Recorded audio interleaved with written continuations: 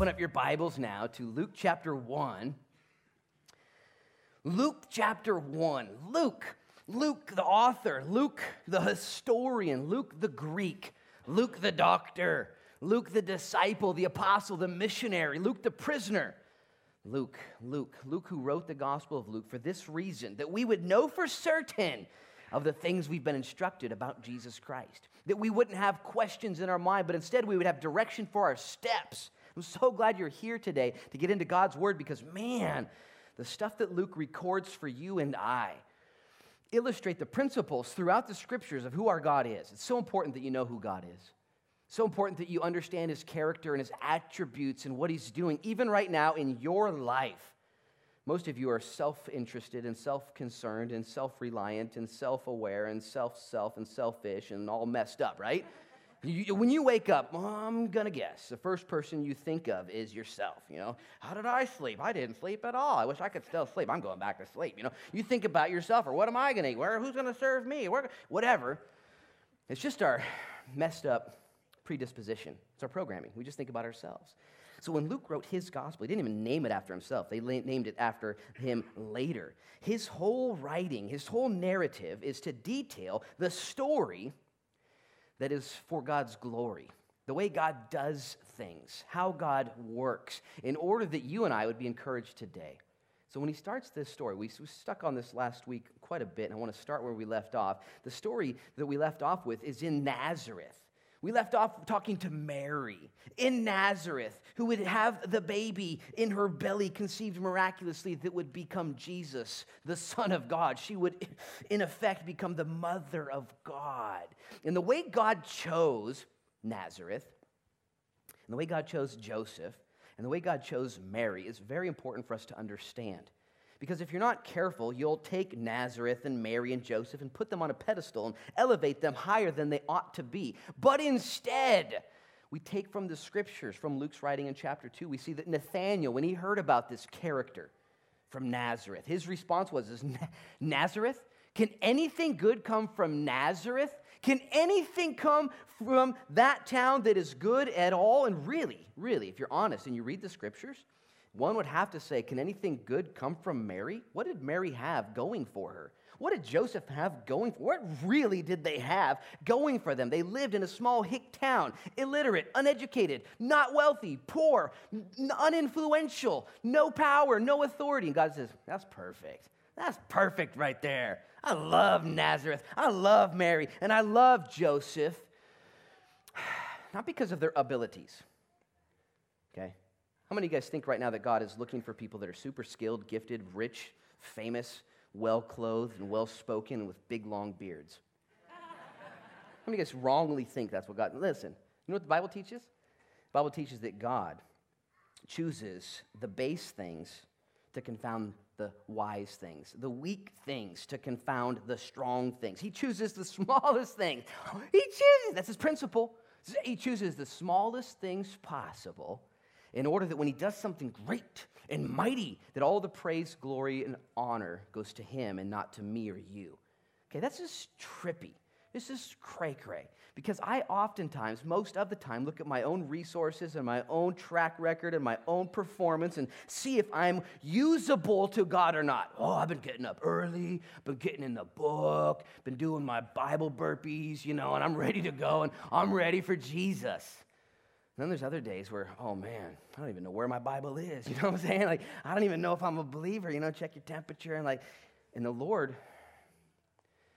He's not looking for those who have great abilities. As a matter of fact, you've heard me say it. I say it again. The ability that the Lord is looking for in all of us is availability.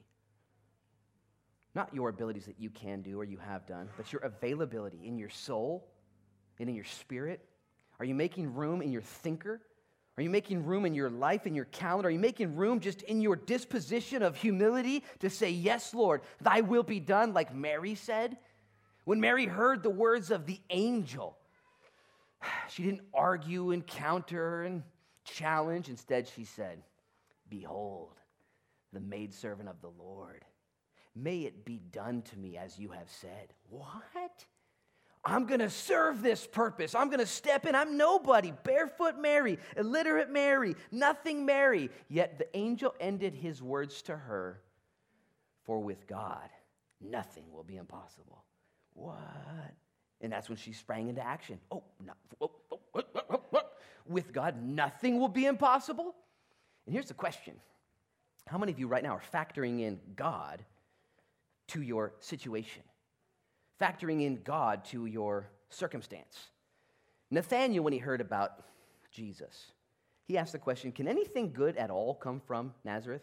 Seriously? It's a rhetorical question, but you understand. He's like, there's nothing ever coming good from Nazareth.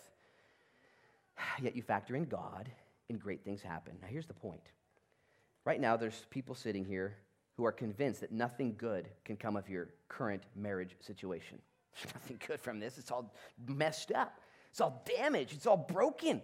Right now, there's people right now who are saying, there's nothing good that can come from my financial situation. I'm stressed out. I'm about to go through bankruptcy. I'm losing it all. Nothing good can come from my situation. Or maybe it's your health. Maybe your health is all wrecked, or maybe your health is good, but one day will be wrecked, and you would conclude, there's no good. Can anything good come from this at all? Here is the deal. The angel said, for with God, all things are possible. Why did he choose Mary? Was it because she was so holy and so right and so awesome? No. It's because with God, all things are possible. Why Nazareth? Oh, Nazareth. Well, of course he's going to choose Nazareth. No, you would never choose Nazareth unless you're God, and what you do is to illustrate a principle of God's grace, kindness, mercy, and power in spite of y'all. Don't you guys love the story of Gideon? Remember Gideon's story there in Judges chapter 6? You guys read it this morning, I'm sure. Remember? Okay, Gideon's story. And God approaches Gideon, and when he sees Gideon, he says, oh, Gideon, behold, mighty man of valor. Now, what's Gideon doing at that very moment? Okay? He's hiding from the enemy, making himself some toast and jam, okay? He's in there threshing wheat, making some bagels for himself, freaking out like a weirdo. And God's like, oh, you're the man. You're it. And he's like, maybe there's a different Gideon here. I don't know if you know I'm hiding right now, feeding myself. God says, no, it's the potential that you have, Gideon, when you give your life over to me. It's not you. You're Gideon. You're a mess. But when you surrender to me, I'm going to do crazy things. And he called Gideon. You guys know the story. He called Gideon. Gideon began to believe him. And Gideon even had such little faith. He's like, can you prove it to me? And he asked for that fleece prayer, and God proved it to him while he slept. And he woke up, and all the things he'd asked for were done. And Gideon's like, forgive me, but can you do it again? You ever done that before? Like, just a little more, God. It's kind of fun. Just need a little more help. And if I'm up in heaven, I'm like, Gideon, And God throws him another bone and answers another fleece prayer. And God's just like, what is this guy doing? And finally, he says, okay, I'll go. Gideon. So Gideon goes out to battle, and he gets ready to take on the enemy. And he's got 32,000 men in his army. What? He's ready, and God says, Gideon, you know what? I'm just going to be straight with you, bro. If you go out there with your army and win, you're going to take the credit. You're well too equipped. Why don't you go ahead and tell these homies that if there's anybody scared or anybody who doesn't want to fight, they can go home. And more than half of his crew bails. He's like, anybody in here scared? Like, yeah, and they leave. And he's got half of his crew now gone. He's like, whoa, trip out. And God's like, you know what, Gideon, I'm going to be straight with you. If you take this many men and win, you're going to take the credit. Here's what I want you to do. Go to the spring and get some water. It's known as Gideon's Spring now. I've been there a couple times. They tell you not to drink the water now. You'll get some sort of pestilence in your body. It's not good. But they took the guys there, and he said, make your guys drink. And all the guys went and drank, thousands of them. And there were two sets of guys. One set of guys kept their swords in their hands, kneeled down, and drank like that. The other set of guys dropped their weapons and got on all fours and drank like that. And God told Gideon, the guys that get on all fours, putting their weapons down, those guys, send them home. It's the guys that stay engaged and ready. Those guys, those are your guys. And Gideon's counting him. He's like, there's only 300 of those guys, God. There's only 3. He's like, perfect. That's the number right there. So all these thousands. So now it's Gideon. It's known as Gideon is 300 men. God on purpose whittled down Gideon in his might in order that God's might would be demonstrated on his behalf. The stories are all throughout the scriptures. God calls people not because of how great they are, but because they make themselves simply available. And he begins to do crazy stuff in the people, the men, the women that say, yeah, I'll avail myself to you. I don't have any great ideas. As a matter of fact, my ideas are kind of bad. I don't have anything to offer. As a matter of fact, what I offer is probably going to need to be redeemed. Remember Moses? Moses is called by God to be the deliverer of the children of Israel, millions in number. And Moses shows up to work the first day, and he's like, I don't know if I want to be here. Can I bring my brother Aaron? He's talking better than me's is, and you guys know. And bring Aaron. Okay, that's fine, God says. And then Moses and God have a conversation. And God looks at Moses and says, what do you have, Moses? Like, how are we going to do this? He's like, I got a stick. I'm a shepherd. I got a stick. He's like, perfect. That's all we'll need, just that stick. Just bring that stick with you. Throw the stick down, it becomes a snake. Whoa, crazy. Take that stick and strike the rock, water comes out. Take that stick and put it in the water, and the water separates. You think Moses was practicing when he was a youngster, separating the water when him and Aaron were taking baths together? Like, oh, watch this, Aaron, I'm going to knock you out, Let me just tell you, none of that was happening, okay? Mo was a doofus, okay? Gideon was a doofus. What about Peter? Jesus called Peter, hey, you want to be one of my 12? Yeah, I do. Okay, thank you for making me a fisher of men, redeeming me for this industry. Thank you that I can now walk with you, a rabbi, and learn something. And then eventually, Peter walked on water. Do you think Peter knew how to walk on water before Christ called him? And that's why Christ called him, I'm going to need that trick, you know what I'm saying? I'm going to need that skill. Listen, Peter never walked on water prior or after. It was what God did to him. It had nothing to do with him. It's crazy town. I say all that leading into and back to our story here in Nazareth. There's nothing special about Nazareth. Nothing. Except that God chose to use Nazareth because he chooses to use that which has nothing special about it to make it special. And the same is true with Joseph and Mary. Just people, equally created like you and I, with a God who makes all things and who does miracles with or without our help. But when we surrender to him and factor in Jesus, crazy things happen. Here's the deal about Jesus. It's very clear. The Bible says that apart from him, John 15, you can do no things. Okay, it's like taking a branch, breaking it off the tree, and expecting it to live and produce fruit. It's dead. Apart from Christ, you're doing no things. But the Bible teaches in Philippians 4:13, through Christ, I can do all things. I can do anything God wants me to do through him, through the power of God. As a matter of fact, when Molly and I were walking out into the water yesterday, she got baptized at Agate Beach, and the water was 1,000 degrees negative, okay? I'm not messing with you. I tested. I was like, whoa, 1,000 degrees below zero. We'll make it, And as I'm walking out in the water with Molly, I'm just thinking to myself, this is so cold. But Philippians 4:13, I can do all things through Christ who strengthens me. And if Christ hung on the cross for me and bled out, then now I can go into the water hip deep and put Molly all the way under the water. And it was funny, she's in the back there. And when she came up out of the water, it was a real calm day, just real smooth and serene. When she came up out of the water, it was like ice, like the water just froze solid. And she came up out of the water, and it was so calm and smooth that I don't think she was breathing yet. And so I said, you got to breathe now. And the water was but listen, we made it. She made it. We're good. Are you factoring in Jesus right now to your situation? That's the simple question. Okay? I don't care where you're at, what you're dealing with, finances, health, disappointment, destruction, pain, sin, regret, remorse. It's a total loss. Really? Every scripture story includes a total loss against all odds in order that God would become crowned prominent, that God would be elevated in the life of Mary and Joseph. Not that they would be elevated at all, respected, appreciated, but that God would be elevated. Not that Gideon would be worshiped or Peter or Mo. None. So too in your life. And here's the deal. Right now, let's make it real time. I'll teach you some Bible in a minute. But in your real life, are you factoring in Jesus, or are you just thrown in the towel and given up? I've counseled with people for 20 years now, and I have seen those who decide to put Jesus in the midst. I'm going to factor Jesus in.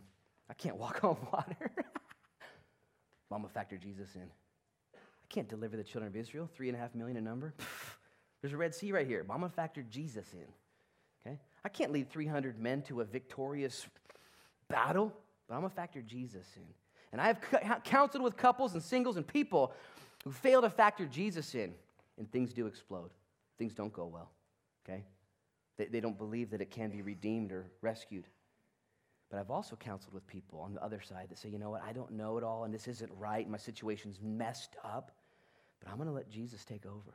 And I've seen healing in the eyes of men and women. As a matter of fact, just this last Friday, I think it was, I went to jail to visit. I'll be honest with you. I'll tell you if it's the other way around.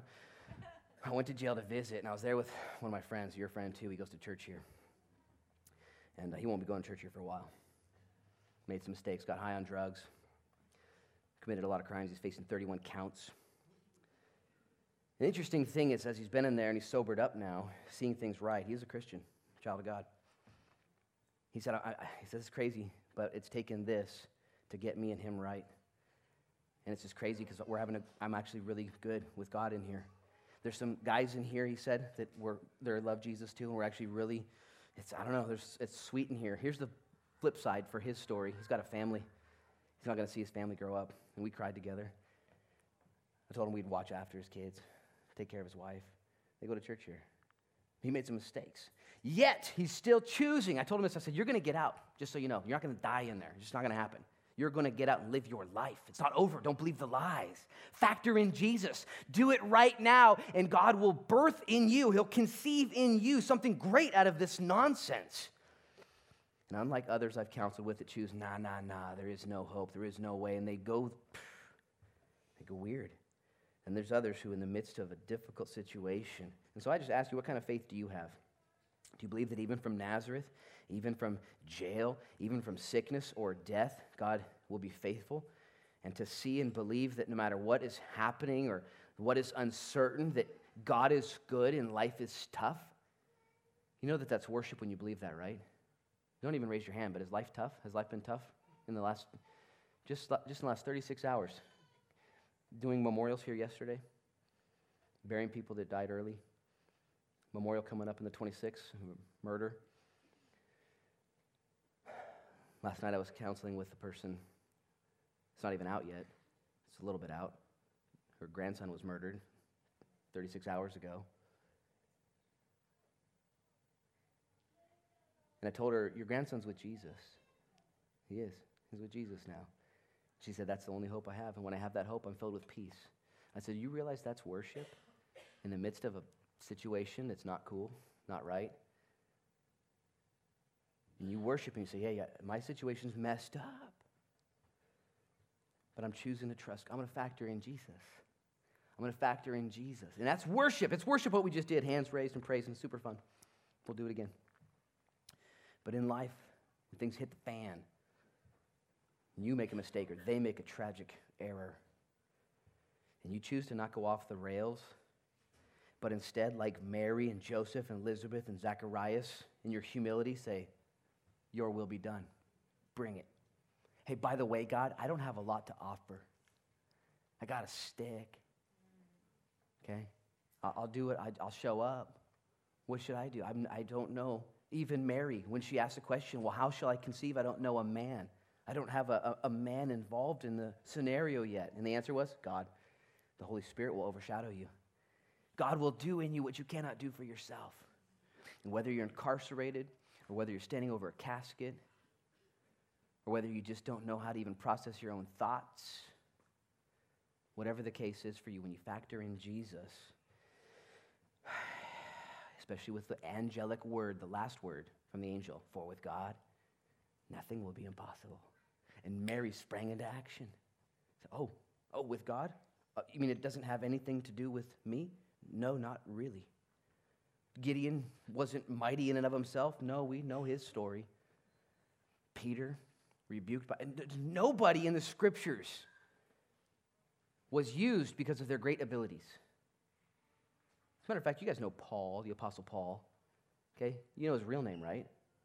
Saul, which meant requested one, which meant the head hog, big cheese, the man.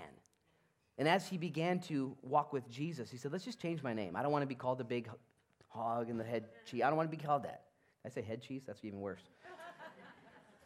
I don't want to be called that. Neither do I. He said, let's change my name to Paul. From Saul to Paul. And Paul means little. Little. And when his name was changed to Paul, he began to be used at a level that makes no sense at all.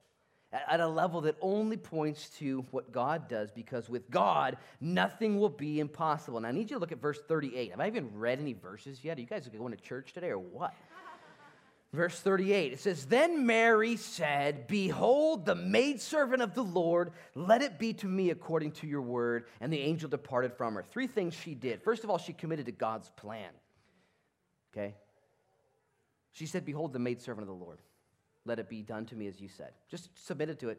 That's all it is, submitted to it. She couldn't fabricate it or make it, Maybe if I do some jumping jacks, I'll get that baby to conceive, What do I do? What do I do? You just let it happen. You submit to God's will. And I would ask you this question. Have you done that today in your own life? Just submitted to God's will? Behold, your servant. Just say that to him today. Lord, here I am serving you. I don't know what to do. I'm like Mo, Gideon, Peter, Paul, Mary. I'm just like I'm nothing. But I want you to lead my life. And I guarantee you, if today you say, Lord, lead my life, in a year from now, 10 years from now, 25 years from now, you're going to be so stoked. I guarantee you, in 20 years from now, you say today, Lord, whatever. You're going to look back and go, wow, I had no clue. Had no clue what was going to happen, but this is awesome when you just surrender to the Lord. She also accepted the road to come, okay? She knew the cost, that it would take sacrifice and compromise to let the Lord use her body in that way to produce the miracle as he did. She had to compromise her whole life and say, okay, I guess I don't get my plans. Kind of wanted to raise a family in Nazareth and not go on the radar. You knew she would have to surrender everything. She would not be married. God redeemed that and made Joseph marry. Joseph wanted to leave her right away. He's like, I'm out. She knew that. And God made sure he took care of her in that way. So too, when you give your life to the Lord and say, God, take my life, you need to understand the cost and sacrifice and compromise that it's necessary. Lastly, this is so fun for me, she immediately began the work in order to accomplish God's will. You realize that we have free will and God's sovereignty. God says he's going to do stuff and does stuff. Yet he co-ops with us and says, I need you to participate. I need you to show up. Moses, Red Sea, part it. He's like, how are we going to do that? Okay, I'll do it. You just put your stick in the water. Okay, you just do your part. You co-op with God's declaration and the power comes out. Mary co-opted with what God said he was going to do. She had no ability to do it herself, yet she participated. And I just say Mary's awesome. Did you know that she would leave then? The next verse. Let's read the next verse. That way we can at least get some Bible under our belt before we run out of time here. Verse 39. Now Mary arose in those days and went into the hill country with haste to a city of Judah. Now if you read that too fast, which you've all done before, you're not going to understand what it said. Mary's talking with the angel. How old's Mary? 12? 13? 14 maybe? Super young, okay? Does she have shoes on or no shoes on? We're going to say no shoes on, okay? Barefoot. Illiterate, uneducated, not wealthy, not prominent, poor, nothing. An angel shows up to her. She's been chosen, highly favored. Keristao in the Greek. That's what was dropped on her head. Keristao, Mary. There's only one other person in the entire scripture given that description. I'm going to tell you who it is in just a minute. She's the first one, though. Keristao. I don't know if that's how you say it, but anyways. Keristao. And what did Mary do? She springs into action, and she, barefoot, maybe she borrowed a pair of shoes from her older brother, walks 100 miles to go see Elizabeth by herself, a young teenage girl. She goes to great lengths, maybe greater lengths than any of us have ever gone to co-op with what God said he's going to do, to test the word of the Lord, to find fellowship and community with another person, to walk and to work out the things of the Lord. Someone texted me earlier this week and said, what does it mean to work out your salvation with fear and trembling? Does that mean we have to work for our salvation? No. It means you are saved. God's word is clear and done, but we have our free will part to participate. Now I get to work this out. It's almost like if somebody gave you a gold mine. Imagine getting a gold mine. Like, I got a gold mine. First question, you got any gold? Not yet. Get in there and get the gold. Just having a gold mine's nothing. You want to get in there and work it out. So too, when you're saved, when God declares something over you, it's time for you then to get to work. Put your stick in the water. Do what God says to do. Mary walks 100. I'm so thankful for Mary. I respect her so much. Okay? Although I do want to say this. That word keristao is found in verse 28. Maybe just turn back there in your Bibles and read it with me. This is where that word is dropped on her head. It says, and having come in, the angel said to her, rejoice, highly favored one, the Lord is with you. Blessed are you amongst women. Stop right there, eyes up here. Keristao, whoa. Highly favored, greatly graced. How could Mary do what she did? How could she have the Son of God in her belly? How could this all happen? God's great grace upon a person, upon a woman. The stuff that God did through Mary is unique in nature, will never happen again. There'll only be one Mary ever, ever, ever. What God did through her was so special and so reserved just for her. But listen, It's not so much about her as much as it is about God. The story, the prominence, the preeminence, the worship goes upward, not horizontally. Keristao, did you know that word, highly favored, greatly graced, beloved, only comes up one other time in the scriptures to describe somebody? It's only shared with one other person. Do you know who it's shared with? Me, your pastor. Oh, wait, and you, and all who are in Christ. It's in Ephesians chapter 1, verse 6. Only one other time. Paul uses it. Here's what it says. It says, to the praise of the glory of his grace, by which he made us accepted in the beloved. Keristao. Oh, to the glory of God's grace, by which he made us. Keristao. Just like Mary. He made us all just like Mary. How? In Christ. When you are in Christ, when you look at Christ as your Savior, as your example, as your King, as your sacrifice, as your everything, and you put yourself in Christ, you put Him in you, and you have this relationship. The Bible says, guess what? You're highly favored. Crazy town. You're on the same level as Mary. What? That's what the Bible teaches. Isn't it crazy, though? In order for Mary to be Keristao, Jesus was put inside of her, in her belly, miraculously. Whoa, Keristao, highly favored. And you and I get the same opportunity to become Keristao. How? By putting ourselves in Christ. Putting our sins into His account and Him absorbing it, paying for it like He did. And then Him putting His righteousness into our account, a great exchange. And the Bible looks at people to the praise of the glory of His grace, who has made us accepted in the beloved. This is what the Bible teaches, okay? There's lots of traditions, lots of thinking, lots of opinions. Okay, I don't have time for traditions and opinions. The Bible says to look at what you believe through God's word. And God's word teaches that God chooses the foolish, the weak, the base, the Marys, the Josephs, the Nazareth, the Peters, the Pauls, the Gideons, the Moseses, the me's, the you's, the us's, in order that He might do great things through us. Now, I say that to say this, okay? On Monday, I was working out, and I was talking to one of my friends at the CrossFit gym, and she asked me, don't you think that Mary was just a little bit special? A little bit more pure, more holy, just a little bit? It was a good question. And I took a breath and I thought, and I said, no, I don't. And you could feel the room collapse. Boom. No, I'm just kidding. But it was a good question. I was like, no, I don't. I actually don't think she was special at all, more so than who you are and I am, created equal in God's image, image bearers of the Most High God. What? You don't think you're special? And I said this, I don't think she's special more than you or me. Because if that were true, it would go against all of the teachings of the Scriptures about how God chooses to use men and women. It would go against all of the teachings of the Scriptures of who gets the worship and who gets the praise and who gets the adoration in our lives. And it is very important that you respect Mary, okay? And place her highly favored amongst women, but not above women. Just using the Scriptures, using exactly what it teaches. And I would say this, Mary is special, not because of who she is. Okay, that would go against Scripture. She is very special because of what she did. Okay, she surrendered to God's will. She let God birth in her Himself. Just as you today can become very special by letting God birth in you and conceive in you His plan for your life. It wasn't so much her that was so awesome. It was what she did that makes her the most awesome woman ever to live. But you need to understand what the Bible teaches and how to approach Mary in this way. Otherwise, you'll have a misunderstanding of God. You'll have a misunderstanding of yourself. Okay, no other woman has been or ever will be used like Mary. I need to make sure you understand that. But it's not Mary who is to be sought after or prayed to. As a matter of fact, Mary's final words ever, her final spoken adult words ever to be shared or penned or understood at all are, listen to Jesus and do whatever He says. Mic drop. And Mary drops away. She never talks again. Just like you, and just like Mo and Pete. And Gideon would say, it's to the Lord. Listen to the Lord. You need the Lord. Behold the Lord. Paul changed his name to Little. Because I want to tell people about the Lord. I don't want people to look to me. Jesus is who you need. And Mary said to the servants in John chapter 2, do whatever He says. I'm done talking.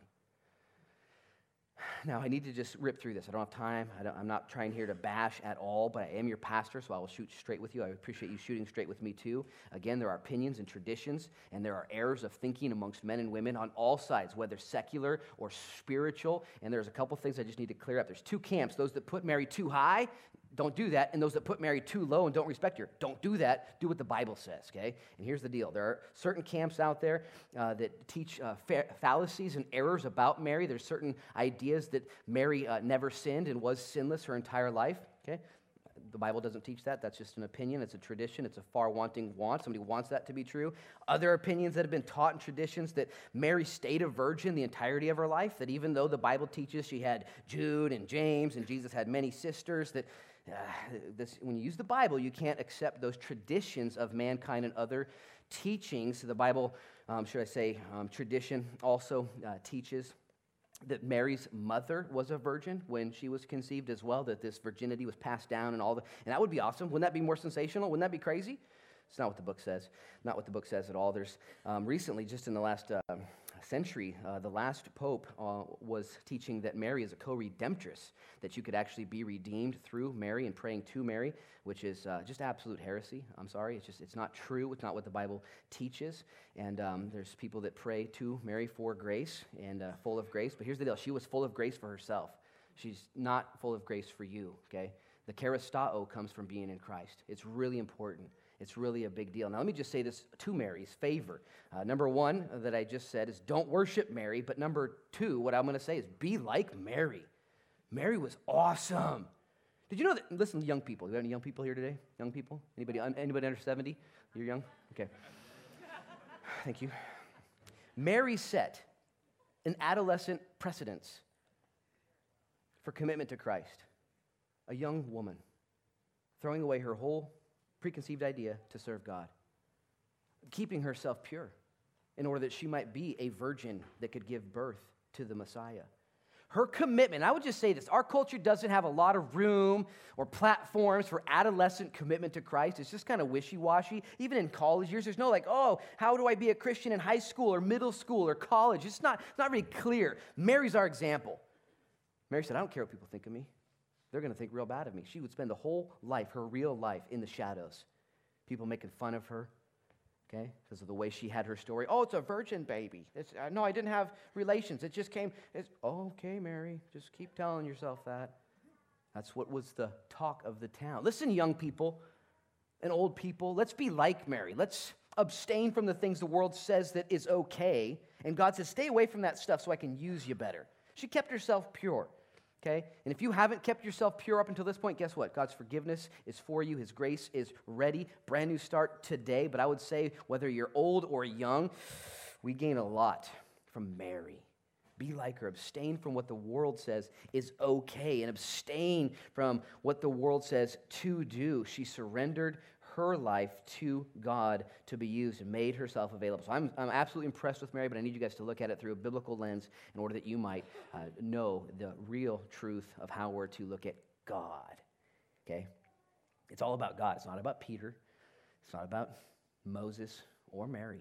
It's about Jesus Christ. Now, if you want to respect Mary even more, let's look at verse 39. Let's see what she does. It says, Mary arose in those days and went into the hill country with haste to the city of Judah. What? 100 miles in distance. This girl said, I'm not going to take no for an answer. I'm not going to take anybody with me. I'm not going to wait for somebody else to catch up with me. I'm going to go do what God told me to do. And I respect her so much for this. How many excuses do you have for doing the right thing? Well, I could call them right now, but they might be taking a nap. You know? I should definitely apologize, but I don't know if they're ready for me to say sorry.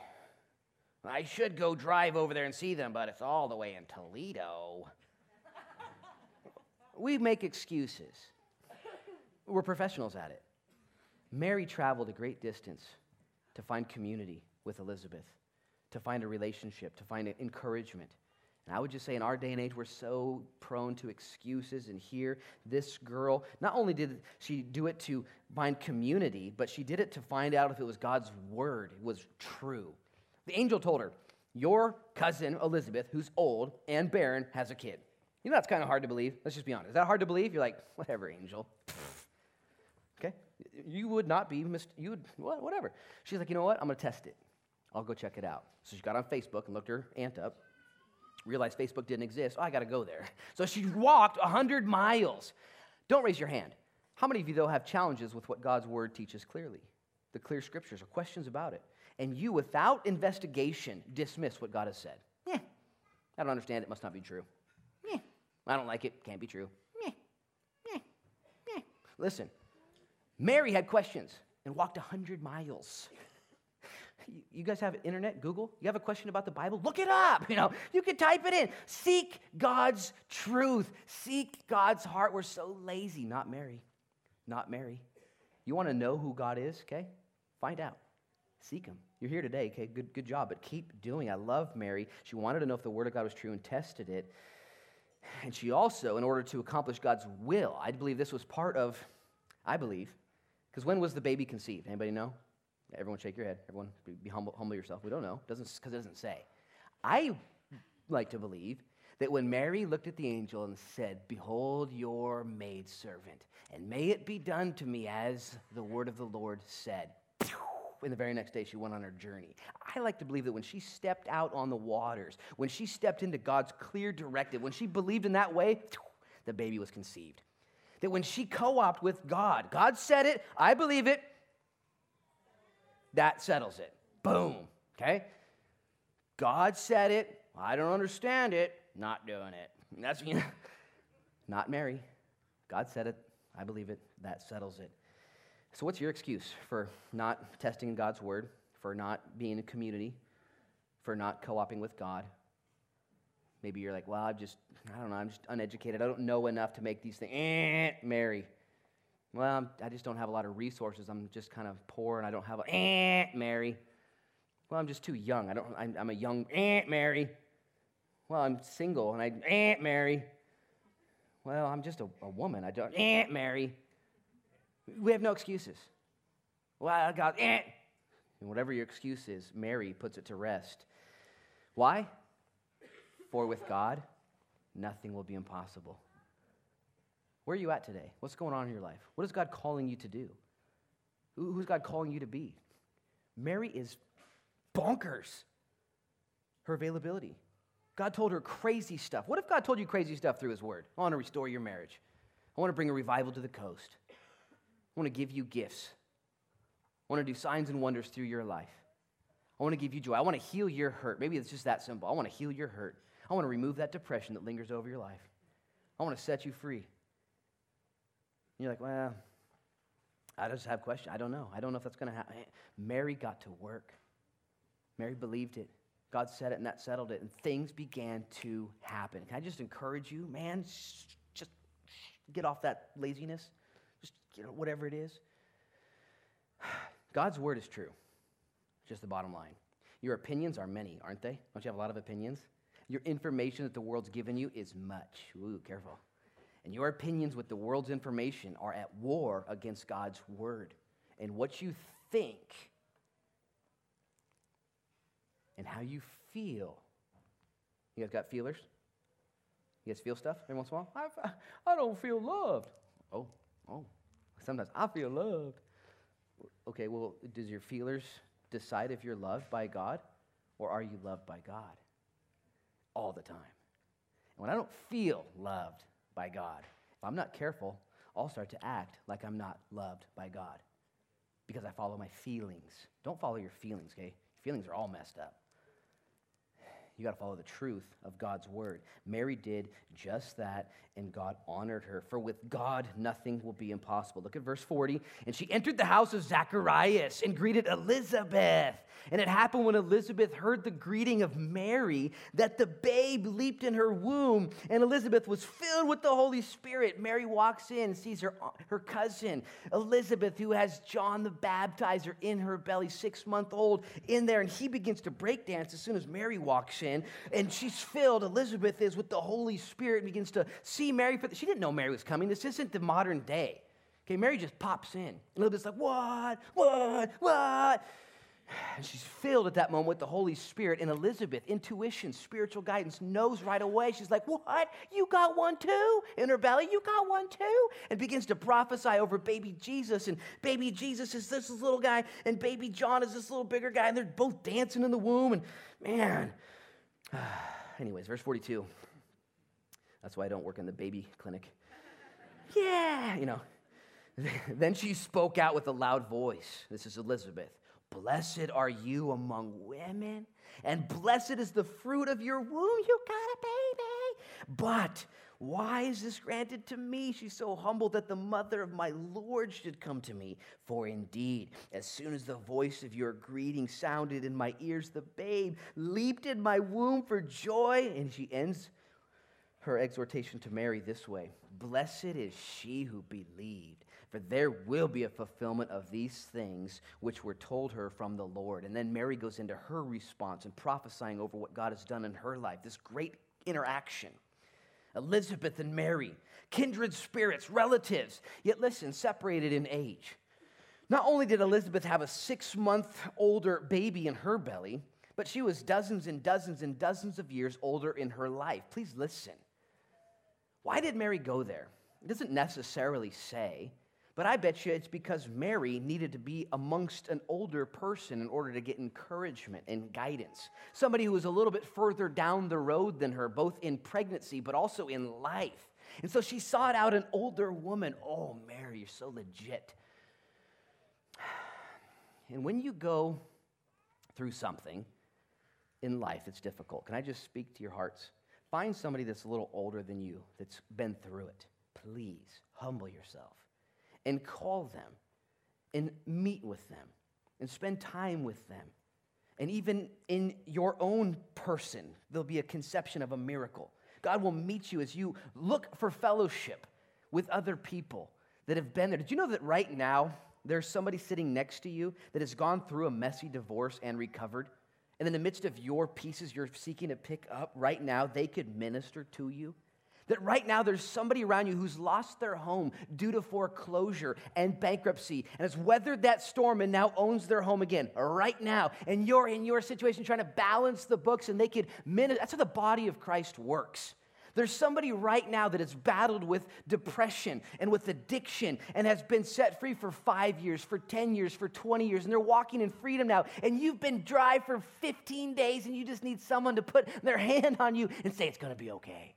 And the body of Christ works that way.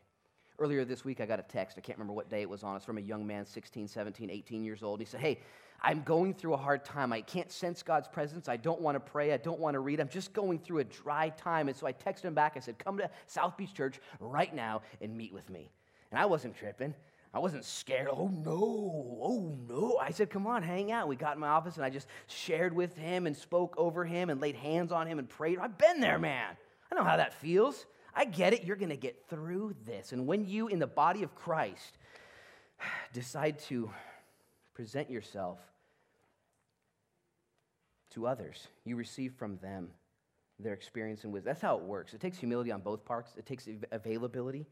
And I would just say this to the older generation, okay? Fill in the blank, whatever that means to you. People who've been there, done that. And you might be wondering, what do I even do now? I don't really have a lot of energy. I talk to people. I don't want to start ministries. I don't want to go. I don't want to do anything. I kind of want to go to heaven. You know what I'm saying? Like, can I go to heaven yet? And you're like, why am I not in heaven yet? I asked that about you too. No, I'm just kidding. Can I tell you why you're not in heaven yet? It's because God wants to use you as an example, as a resource, as an encouragement, as a weathered, experienced, knowledgeable database of God's grace and kindness. You don't have to do anything. Just be you. Be a good grandpa and a good grandma, a good aunt and a good uncle. Stable, knowing God, loving people, sharing your stories with your grandbabies, sharing your stories with your kids, with your employees, sharing how God has brought you through this and brought you through that. You just get to be a sage and a witness. And here, Elizabeth is a little bit further ahead, and Mary just goes there and spends some time with her. This is how the body of Christ works. It's so good. So much value in here, okay? If you got a pulse, you've got a purpose. I'm not messing with you. Let the Lord, and some of you are counting down the day, I just want to go home. God says, no, I want to encourage people through you. And even if you live for Christ, even after you do go home, you will continue to encourage all of us, even in your absence. Now, I want to speak a little bit about what Dr. Luke here says in verse 41. Read it with me. Put your helmet on. We're going to need this helmet. We're going to bust through a wall real quick. Some of you are going to get hurt. It's okay, because God's word is true. It says, and it happened when Elizabeth heard the greeting of Mary that the babe leapt in her womb, and Elizabeth was filled with the Holy Spirit. Dr. Luke, when he wrote this down, used a specific word to describe what was in Elizabeth's belly. And when he describes her belly, he says, what's in there's a baby. He says it's a baby. He uses this same word to describe infants, toddlers, and children throughout the scriptures. Dr. Luke was not confused, I need to say this, about what was inside Elizabeth's belly. It was indeed a baby. Now, if you were to ask a Planned Parenthood representative, what's in Elizabeth's belly at this six-month juncture? What's in there? They would tell you it's a mass of cells and tissue. That's it. And then you could ask them this question, well, am I a mass of cells and tissue? And they'd say, well, yeah, but you have human rights now. What's the difference? Well, there is no real difference in a sane thinking mind. There is no difference between what is in a baby's or in a mother's belly than what is right here with you today. There is no difference. But when the world is asked this question, there's some confusion, some hallucinogenic, sinful, rebellious, wrong confusion. When you, though, and this is in all things of life, come to the scriptures to base your stance on what the world says is okay or what the world defines as right, you must take this book and put it right above your head and think and look through it, not what the world says is okay. And as far as your stance is concerned with abortion, you need to understand that biblically it is a baby every single time. There's never not a moment that it is not a baby.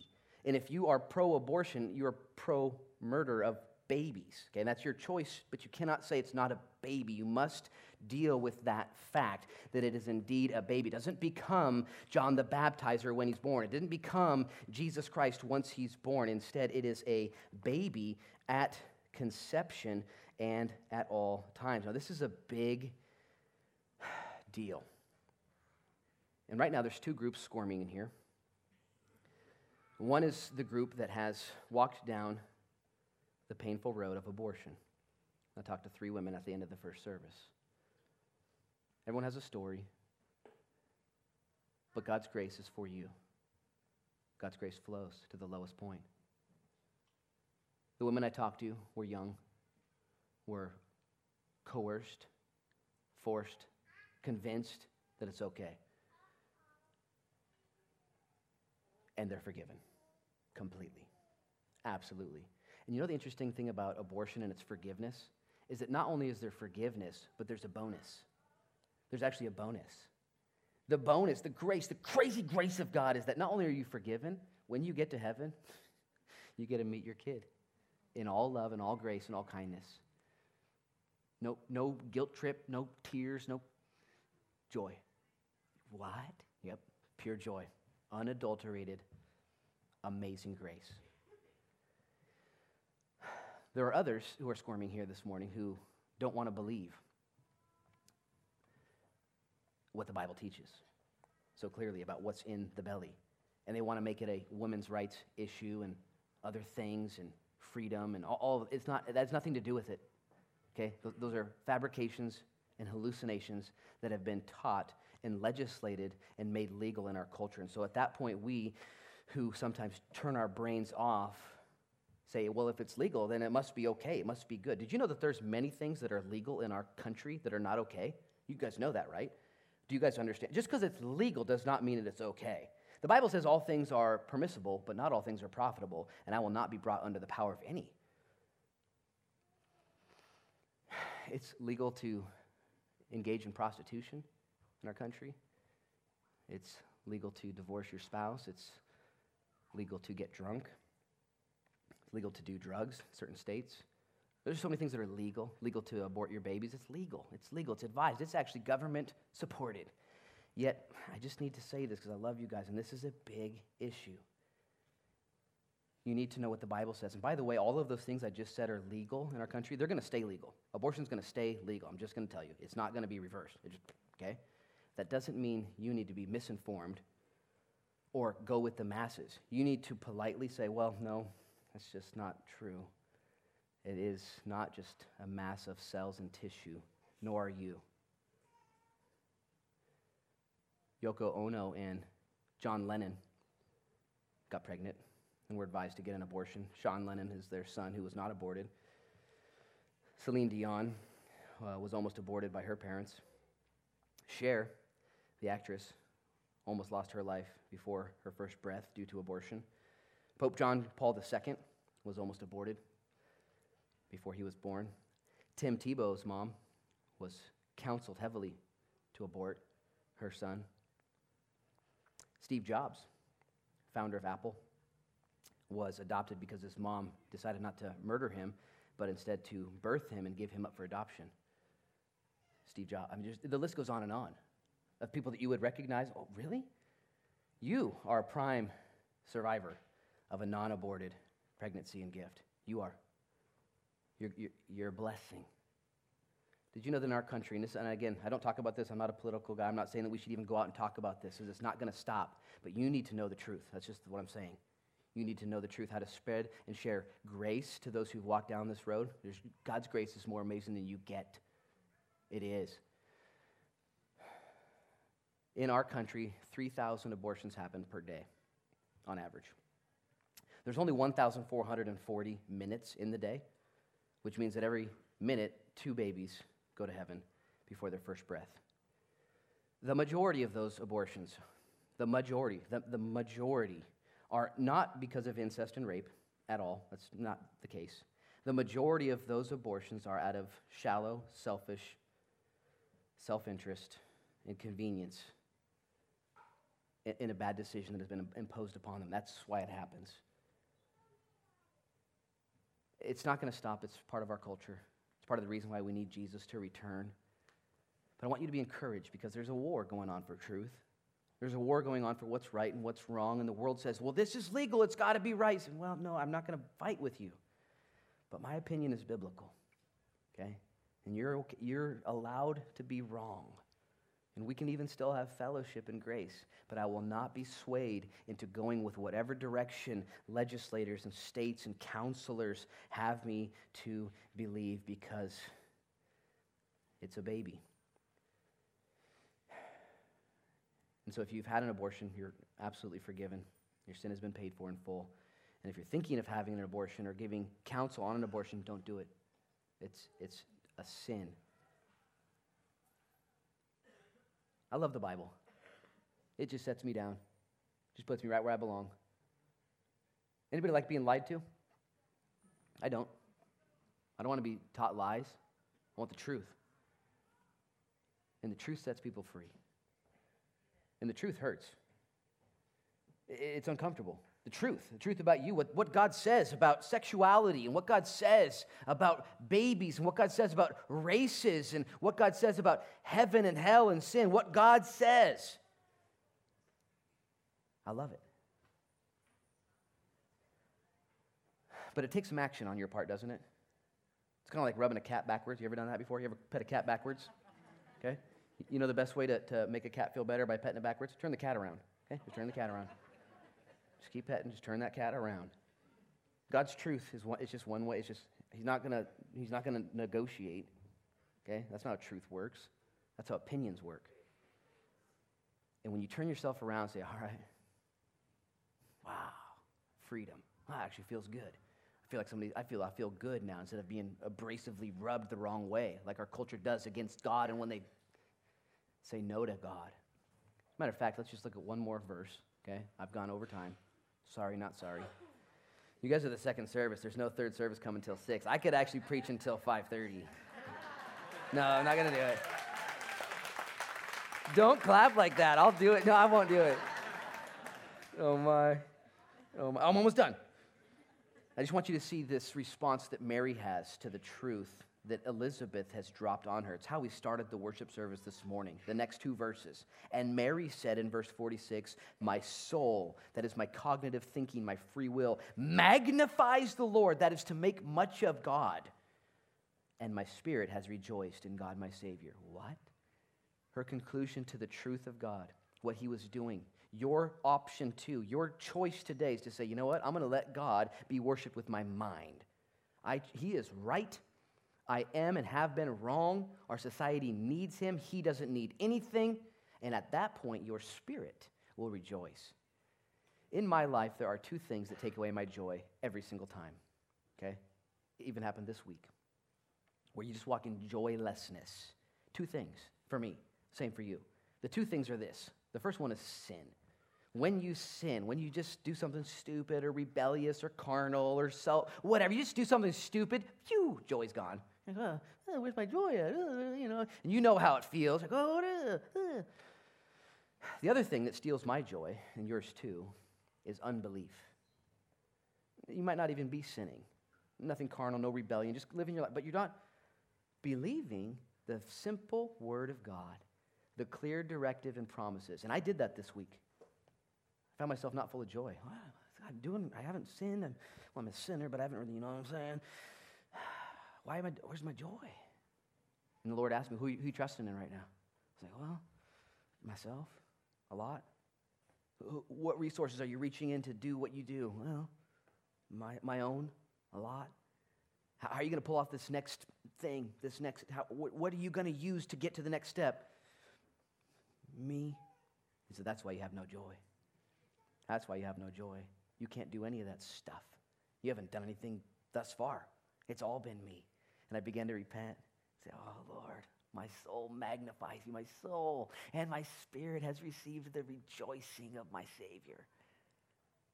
I'm going to have the worship team come up as we take communion, sing a song, come to the table, and rejoice in our Savior. Would you bow your heads and pray with me? Father, in Jesus' name, now we prepare our hearts and minds to take communion, to remind ourselves, Lord, that without you we can do no things, but through you we can do all things. That you, Lord, are so good and so able and so ready, and we are the exact opposite. We're not good, we're not able, we're not ready. And yet you call us just as we are. And all of this is done and accomplished by the cross. Jesus' death, burial, and resurrection. Lord, it's not us. And for the heavy heart here this morning that has been trusting in self, wanting to do more, wanting to be much, but failing, I pray for that person right now that they would repent and they would relent of self-trust. And they would rejoice as they magnify the Lord. And for the one who's walked in sin, their joy is gone because of bad choices, rebellion, carnality, stupid attitudes, justification of dumbness. Lord, we just say sorry, sorry, sorry, Lord. Just whisper it to him if you're just a wretched sinner, all messed up this morning. Say, sorry, Lord. I'm sorry.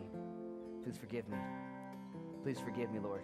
And we magnify you in doing so. We come to the table examining ourselves, seeing that we are in need of justification, and we proclaim your death until you return, knowing that you are victorious for our justification. We thank you, Jesus. Anoint us even as we come to the table to live our lives for your glory like Mary did, to be all in, to go to great lengths, to be used mightily, to go down in history